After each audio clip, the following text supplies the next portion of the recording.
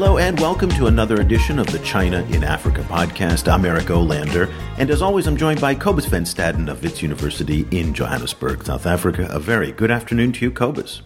Good afternoon. Cobus, I'd like to tell you a story about a friend of mine who recently came to Shanghai. He runs a number of factories here in China, and it was so interesting because we had dinner and he was complaining that the cost of his operations here are just skyrocketing. Now, a lot of people talk about the rising labor costs and rising kind of cost of production. But what he said was so interesting was that the Chinese government now is imposing a number of environmental controls. They're coming in and doing occupational safety and health inspections and imposing not necessarily fines, but they're making them upgrade their factory. And they're really imposing kind of first world standards more and more on the factories here in China, particularly in cities like Shanghai, where there's a lot of concern about pollution in air and water. And what that brings up is this very interesting phenomenon about whether or not made in China, this famous thing that China's been the factory and the engine of global manufacturing for so long, is now coming to an end. And if you follow Helen Hai, who is this kind of very enthusiastic supporter of manufacturing in Africa, she will tell you that there are now 85 million jobs that are going to be up for grabs in the next few years because of the offshoring of Chinese manufacturing. And interestingly, she says, now not everybody believes this, but Helen Hai and our guest today say that Africa will be the beneficiary. This has drawn a lot of positive and excited attention in Africa. Several African governments have picked up on this. There's a lot of discussion about how to attract Chinese jobs to Africa. Ethiopia is frequently cited as an example of an early success of this strategy. But there are also skeptics who say that most of these jobs will actually go to places like Southeast Asia and South Asia. So it is, to a certain extent, a success story already, but to another extent, a kind of a future dream. Well, I weigh on that kind of spectrum of optimist, skeptic. I tend to be more on the skeptic side, in part because after living in Vietnam for 5 years, I've seen the amazing growth of the manufacturing sector there, and in part because it's not just because of low labor costs. And a lot of people talk about labor being the core component of manufacturing. But one also has to talk about infrastructure, supply chain networks, proximity to your markets. All of those other things come into play. But somebody who now is making the case for Africa is Irene Yuan Sun. She is the author of a new book that's coming out, The Next Factory of the World, How Chinese Investment is Reshaping Africa. She joins us on the line for the very first time on the show from Beijing, China. Irene, thank you so much for taking some time to speak with us. Eric and Cobus, hi. It's my pleasure to be with you. We are just so thrilled. Your book was absolutely fascinating. It's a short book, and it's by the time people listen to the show, it will be out. And I really recommend everybody go pick up a copy. I think 160, 170 pages. So we're not talking about a big academic tome here. It's actually something digestible, and you can do it in a weekend, and I really recommend it. Go ahead and kind of set up what prompted you to kind of investigate this as a topic and kind of give us the introduction to what was behind the next factory of the world. Yeah, happy to. So I have long been interested in Africa, and my first experiences on the continent were of the academic bent and sort of the classic Western naive do-gooder bent, if I could characterize myself that way. So I wrote my undergraduate thesis about colonial medical history in Kenya. And then I moved right after I was an undergrad to rural Namibia and taught school as a volunteer teacher, teaching 8th and 9th grade maths and English.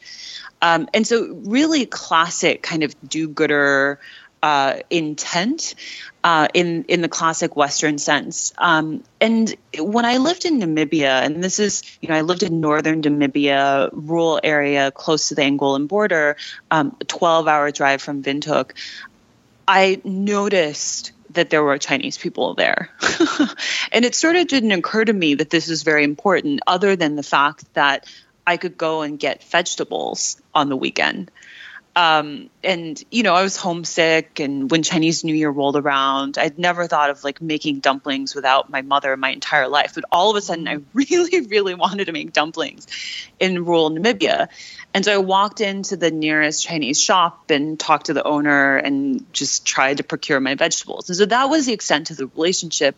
But through that, I got to know the fact that there were Chinese businesses employing lots of people. And meanwhile, in my classrooms, my kids, I could just see, from this area, a couple of kids a year made it to college, right? Most of them were going to be subsistence farmers. And so it just planted this seed in my mind of what is the actual possibility of this development model that makes so much sense on paper that the West has been pushing in Africa. There has to be a better, more practical way. And so that sort of stayed with me throughout my career. I went to McKinsey, did a lot of work in global health, but kept encountering Chinese people on the continent, whether it's in Nigeria or in Malawi. And that just planted the seed that this is a different model. This is interesting. And the kernel of what I find most interesting and most promising about what's happening is the confluence of China's economy and Africa's economy right now, which is that there is a shift happening in China that perfectly matches to what Africa can offer, right? With these manufacturing jobs that will come out of China to go somewhere. One of the places that could be the next somewhere is Africa. And with that comes the possibility of industrialization, which in the history of the world is the only way that countries, basically besides Qatar and countries that luck into extraordinary resource wealth, is the only proven path that countries have had to becoming middle class and staying there. So your book is structured for me in a very interesting way where, you first take a look at what's going on the ground in existing Chinese factories in Africa, and then you extrapolate from that and from this kind of larger kind of macroeconomic situation that you've been describing to look at the future. So in terms of the first half of the book, when you went to these factories in Africa, what did you actually encounter? All kinds of things, all kinds of characters. That was one of the real joys of writing this book. And I started researching it before I really knew what I was looking for. And so I would, go around Nigeria, literally just meeting Chinese people and asking them to take me to their places of work. And a fair number of those were factories. And so I got to tour just all these factories and walk them end to end and talk to the line managers and talk to some of the workers. And I've been to now more than 50 Chinese factories in different countries in Africa. I've been to tiny, tiny factories where you can't even really call these things production lines. They're more sort of almost cottage industries, just graduated a level where it's just a group of people assembling things in batches, all the way to giant multi-billion-dollar concerns that have the latest machinery imported from the best manufacturers and that are completely up to global production standards. And of course, everything else in between. Your book read something, when I was reading it, it read a lot like Howard French's book, China's Second Continent. And there, Howard French kind of went on this almost a travelogue road trip. And he went around and talked about his anecdotes of meeting people. And I just thought yours was very anecdotal in a very accessible way. And I really felt like I got to know some of the people and the characters you were talking about. And I would laugh a couple times because early on in the book, you talk about how one of the Chinese factories, he decided to do ceramics. And so he called up his friend in China and said, what's the heaviest thing that they're shipping over from China? And he said, they said, well, ceramics. And they were making a 7% profit on that. And he said, okay, no, making a 5%. And he said, okay, I'm going to figure out a way to make a 7% by producing them in Nigeria. And I just thought, man, this is fascinating to see how these people, some of them who don't come from very sophisticated business backgrounds or educational backgrounds, are able yet to develop these and find these niches and exploit them. And I'd like you to tell me about Barry Gu in Lesotho. And I found his story and the troubles that he went through to be most interesting. What's his story? I met Barry on one of the not great days of his life. So I arrived in Lesotho, in Maseru, the capital. And for those listeners not familiar with Lesotho, it's this tiny country completely enveloped by South Africa. And it has about 2 million people. It's one of the poorer countries in Africa. And it also suffers from a pretty high HIV rate. And so this tiny country, but it does have a clothing apparel manufacturing sector, which largely consists of Chinese and Taiwanese owned factories. And so I had made an appointment with Barry through other contacts, and he had said, okay, show up tomorrow morning, first thing at my office, and we can chat. So I show up at his office, and his eyes are bulging. He had been up all night because his factory, his clothing manufacturing factory, had burned down over the course of the night. And what had happened is somehow the fire had spread from the factory warehouse next door. And by the time anybody spotted it, it was too late. And so he calls the fire department, but the only fire truck in the entire country is at the airport. And the airport had shut down already because there was only like 4 or 5 flights a day in and out of the country, and the last of them had left already. And so by the time the fire truck comes, it's definitely too late to do anything about it. They try anyway, but the fire truck doesn't have very much water in it. And so literally, Barry is just staying up all night watching his factory burn down. And then in the middle of the night, the Minister of Trade and Industry comes. And of course, he's a minister, but he's just a guy. He can't do anything about the fact that the fire truck doesn't have any water. And so he mainly just says to Barry, I'm really sorry that this is happening. But, this is how important the clothing sector is to Lesotho.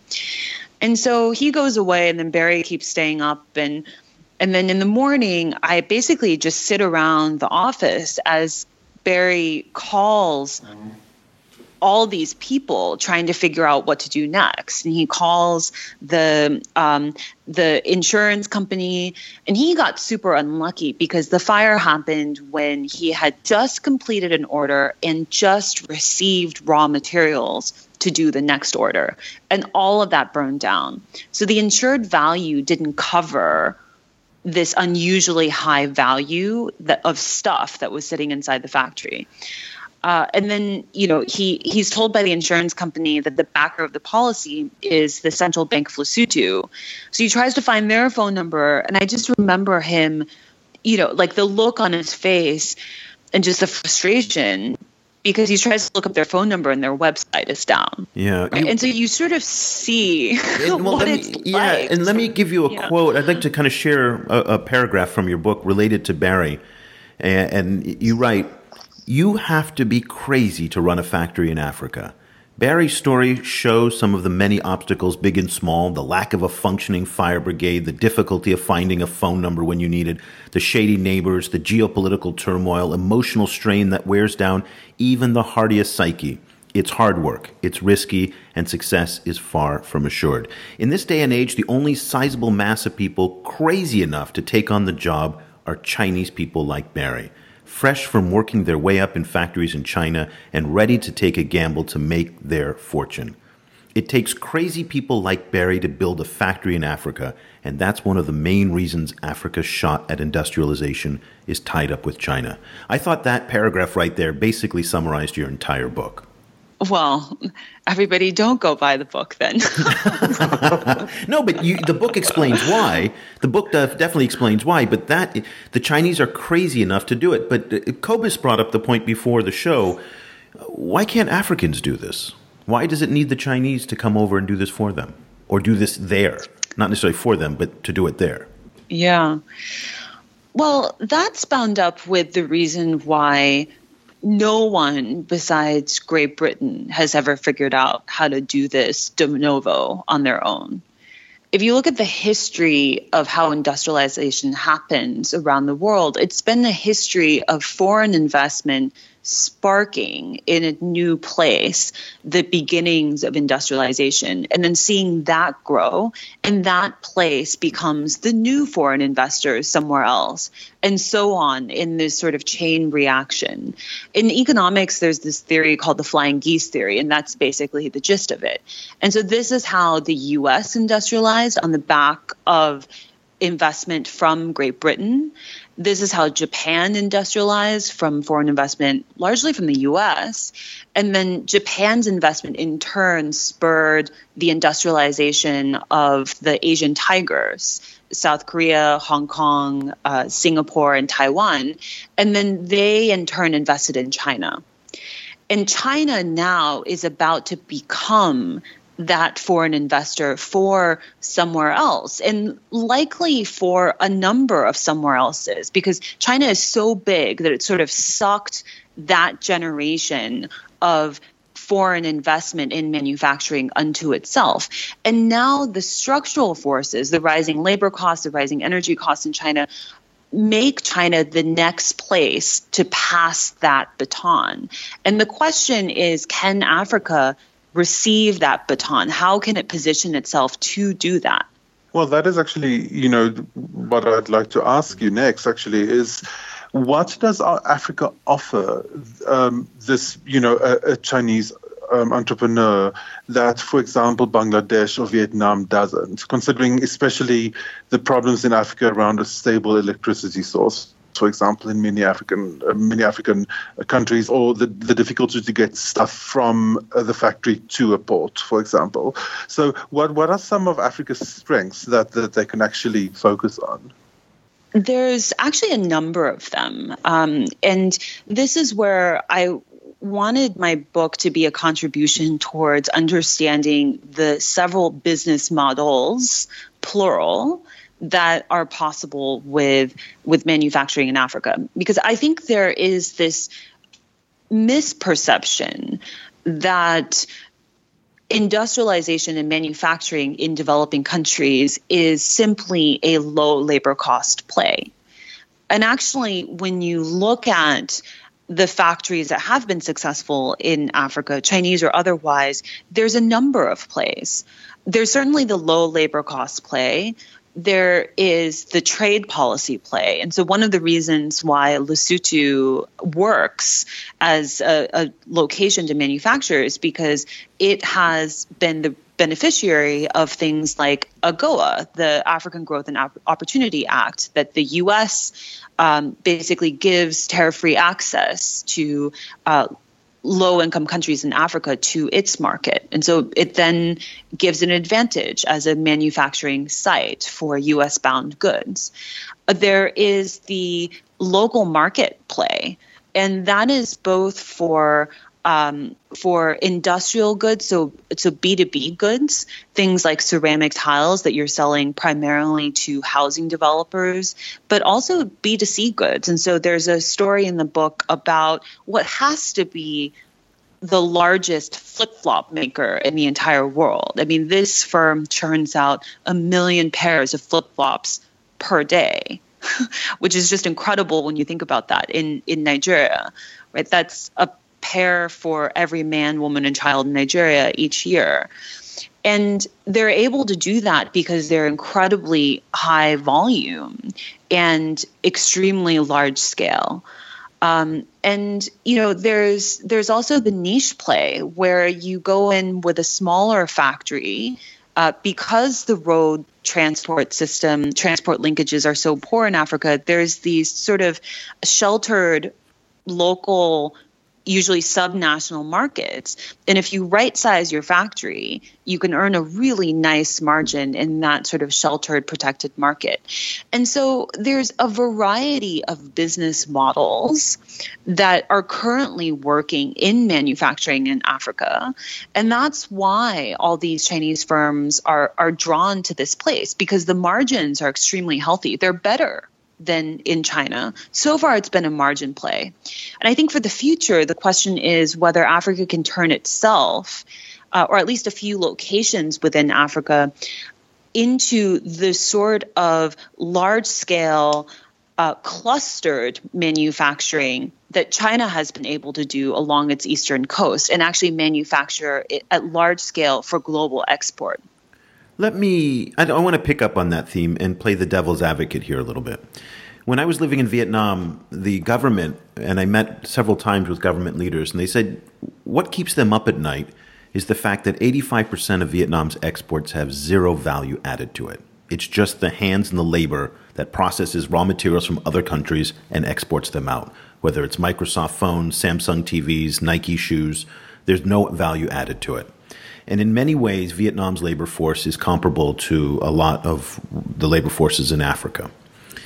And you spoke at the beginning of the show as if it's almost an inevitability, because that's the way it's been, that countries must industrialize in order to move to the next strata of their economic development. And I'd like to make the case that with artificial intelligence, automation, we're in a new world now. The industrial era is coming to an end in many respects. So the rules are being rewritten in a way that it doesn't take Ford or Chevy or Daimler-Benz 5,000 people to run a plant to make cars anymore. It takes, a few hundred.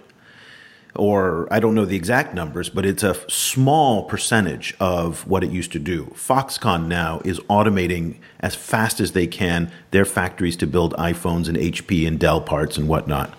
And so the world is coming into this new era where I think developing countries like Vietnam and Africa will be crushed, because the labor that they depend on with no added value will not be necessary. Or it won't be necessary in anywhere near the levels that are required to employ the vast numbers of young people that are looking for work.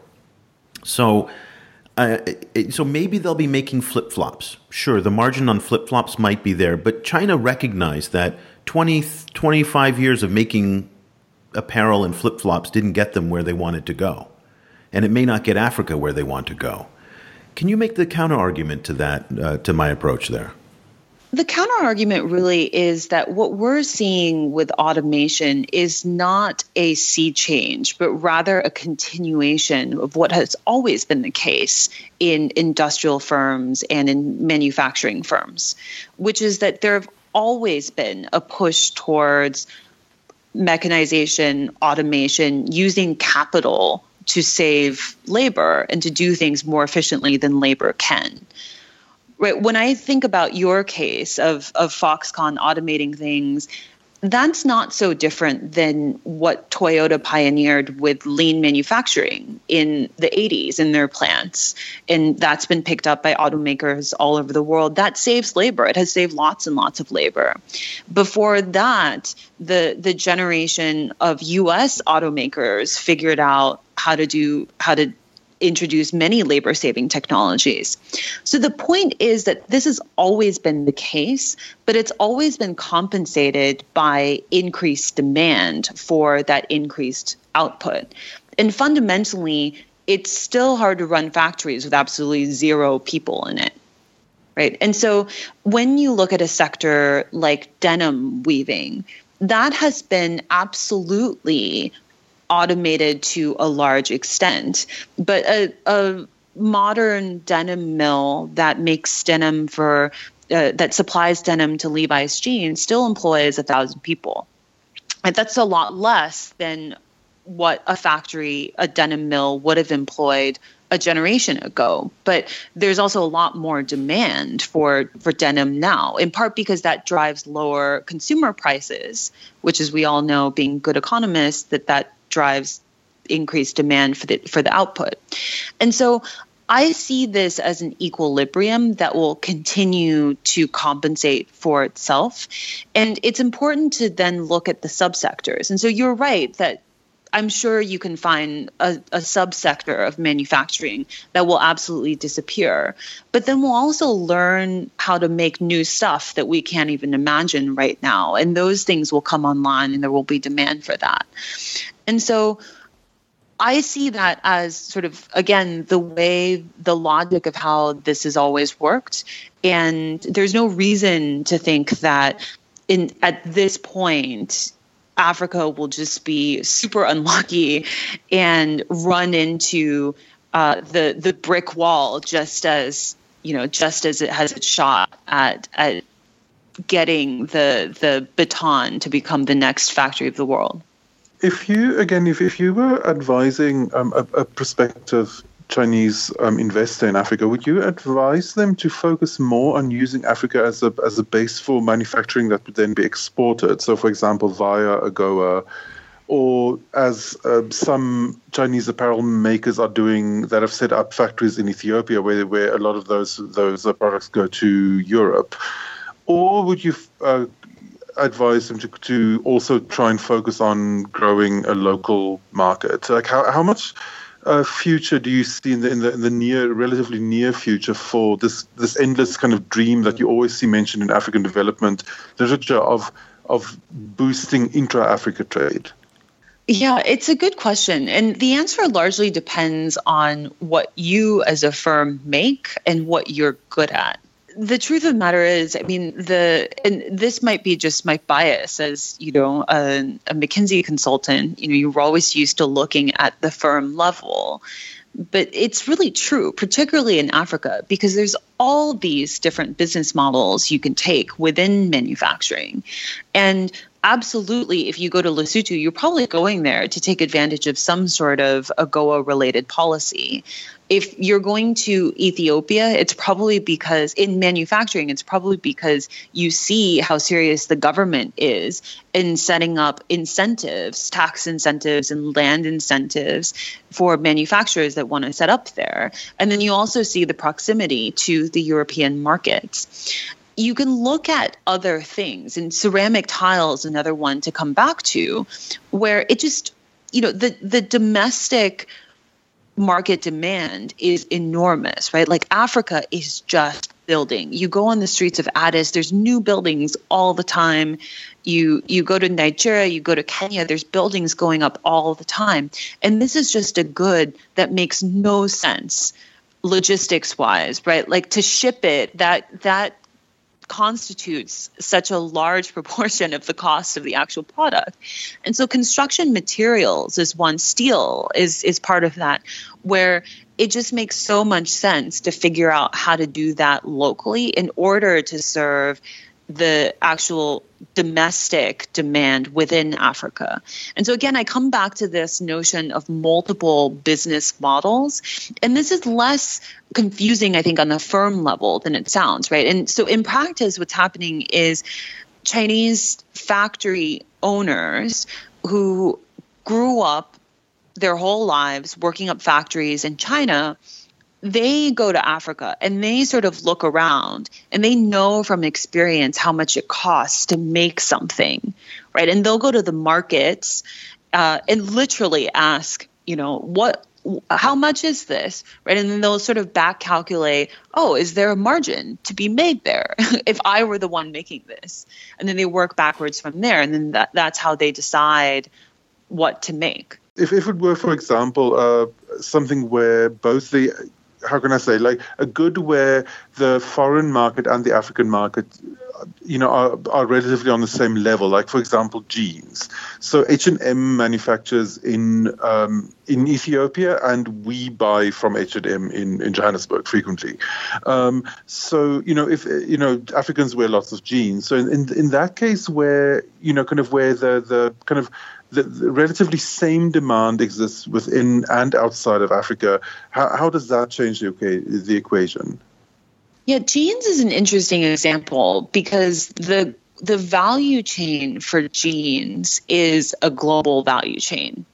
Right? So basically, someone with a brand like H&M would, and the example I know better is Levi's, because I've actually been to some of the factories that supply the Levi's. They'll go to these big sourcing companies, which are all Asian firms, largely based in Hong Kong, and they'll say, hey, these are the designs I've drawn up for this season. Can you submit bids as to how much to make it? And these sourcing firms will sort of calculate how much they think they'll make it for, with a margin for themselves. And then once that agreement is reached, they'll turn around and subcontract to a global network of factories. And so they'll take a parcel of jeans that need to be made, and maybe a third of it will go to Vietnam, and a third of it will go to Ethiopia, and a third of it will go to Lesotho, to subcontracting clothing firms. And they ship them the raw materials, the cloth, the button, the thread, and so on, send them the design, and then these factories make the jeans and then send it off to Europe or the US. Right? And so that's how that works. And this is why, that particular industry ends up being both highly local. And so how well you do as one of these clothing subcontractors that makes the actual jeans depends a lot on your local labor costs, but also your currency fluctuations year to year. But it also is dependent on these the big sourcing firms in Asia that parcel out, right, that take the contracts, deal with Levi's, and then parcel out the work. I'd like to close our discussion on what is potentially the most sensitive issue. And in all the years that Cobus and I have been doing the China-Africa project, there is one myth that stands above every other one of them. And that is, when the Chinese come to invest in Africa, whether it's the public sector or private sector, state-owned enterprises or private factories, they bring their own labor with them. They don't hire locals, and this is what spurs so much of the neocolonialism narrative that is remarkably durable. Tell me a little bit about, from your research both at McKinsey and how that informed your book, about the people who work for all these Chinese factories.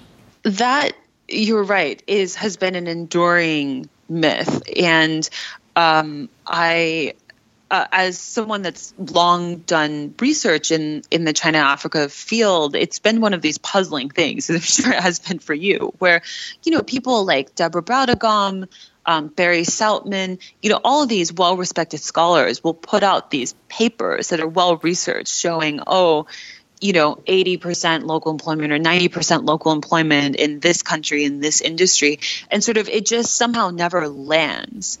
And I had the same experience writing this book, where I visited more than 50 Chinese factories. There was no way that the numbers, you could just see, you walk into a clothing factory in Lesotho, or you walk into a pharmaceutical production factory in Ethiopia, and everybody you see are local Lesotho people or Ethiopians, right? Like, there's just no way that this number was low. And yet the narrative continued to be that, Chinese firms don't hire local workers. And so actually, because of the experience of writing this book, I really felt deeply the need for a large-scale quantitative study. And so because I had worked at McKinsey, and I actually left to go to grad school, and I wrote this book while I was in grad school, but I had stayed in touch with many of my mentors, and so we started talking about, the only way to know is to stop trading small-scale studies that people just brush aside, and to stop trading these anecdotal pieces of evidence. You have to actually get a representative sample. And so we together conceived of this large-scale study where we would actually go out and interview a large sample of Chinese firms. We ended up interviewing on-site more than 1,000 Chinese firms operating in Africa, and it is an enormous sample. And so now it's irrefutable. We found that 89% of the employees of Chinese firms in Africa are local employees. This is a sample of firms that together employ over 300,000 people, so very sizable. And when you break out the manufacturing sector specifically, it's even higher. It's 94% local employment. It's remarkable that it hasn't stuck. I mean, this narrative just keeps going on. We're going to post your show, and I guarantee you that 50% of the comments on this show are going to be, they don't hire locals. No matter what we say, it's almost like the Trump fake news. People will believe anything, but that's the way it is. Everybody, The Next Factory of the World, How Chinese Investment is Reshaping Africa is a new book by Irene Yuan Sun. It comes out very soon. By the time you listen to the show, it will probably be out. Irene, thank you so much for joining us. If people want to pick up the book, how can they do that?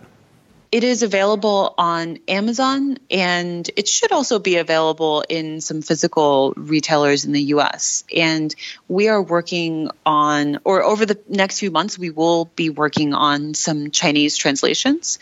There's a Taiwanese edition that's already been planned, and I know we'll look to do a mainland Chinese edition as well. It is published by Harvard Business Review Press. It is definitely one of the books that you want to read this year. It will go on our top 10 list. Every year we publish a top 10 list of China-Africa books. So you've already made it and the year's not even over. So congratulations. Oh, thank you. I'm very honored. Thank you so much for joining us. And if people want to follow you, are you on social media anywhere, Twitter, Facebook, or things like that people can kind of keep up with what you're reading and writing these days? I am very bad at social media. So really, you're like an academic. Yeah, it's really amazing. Cobus, I'm like a hermit. Your academic colleagues will be proud. I go around in factories and I like talking to people face to face and looking at what they make. Let me tell you, you would have one of the most badass Instagram feeds if you took pictures of all those factories that you went to. So just take that as a piece of career advice. Do an Instagram feed, and we'll all follow you. Irene Sun, thank you so much for joining us. We really appreciate it. Thank you. It's been my pleasure. Cobus, I have to say that before our discussion, I was skeptical. And reading the whole book, I was skeptical. I am still not 100% a believer that Africa will industrialize the same way that Asia industrialized. And I don't believe in the inevitability of it all. And again, you brought this up during the discussion that there are many, many factors that go into it, whether it's governance, infrastructure, location, as she talked about trade policy, trade agreements. But let's say Donald Trump rips up AGOA the same way that he ripped up TPP, that he's ripping up the trade agreements with Europe, that he wants to take down NAFTA. All of a sudden, Lesotho then doesn't really matter as much anymore for trading with the United States. And I think there are so many variabilities that go into this. And I'm still skeptical, but I have to say, reading her book and speaking with Irene, I am more persuaded than I was before. So that is really, she does make a very persuasive case, even for a skeptic like me. She makes a very persuasive case. I would tend to think that how can I say, the point that I raised during the conversation about the possibility of intra-Africa trade, like when you're in Africa and you're talking to people who are working in this field, that is really what they're focusing on. That is their kind of holy grail. So they tend to focus a lot on if AGOA dies suddenly, then the next step for Lesotho would be to export those jeans to South Africa. And yeah, but it's not the same. Hold on. It's not the same. It's not the same. A market of 340 million people and South Africa that's totally different. But if you can then export also to other populations in the sub-region, if you could start exporting to Nigeria, then that starts kind of mounting. The continent itself is 1 billion people. So it's 1 billion people with very, very few genes. It's a really, there's a lot of demand for very basic consumer objects in Africa. The problem is to get it to the people. But the other problem, and I think this is something where Africans and anyone who is interested in investing in Africa in this kind of manufacturing needs to be very creative, is Africans frequently have different needs. There's specific things that they want that are not necessarily being delivered to them. And that is frequently those are not necessarily the things that can be easily sold both to them and to external markets, for a whole bunch of different reasons. For example, Huawei, for example, has been very successful in selling low-cost smartphones that are also very resilient against things like dust.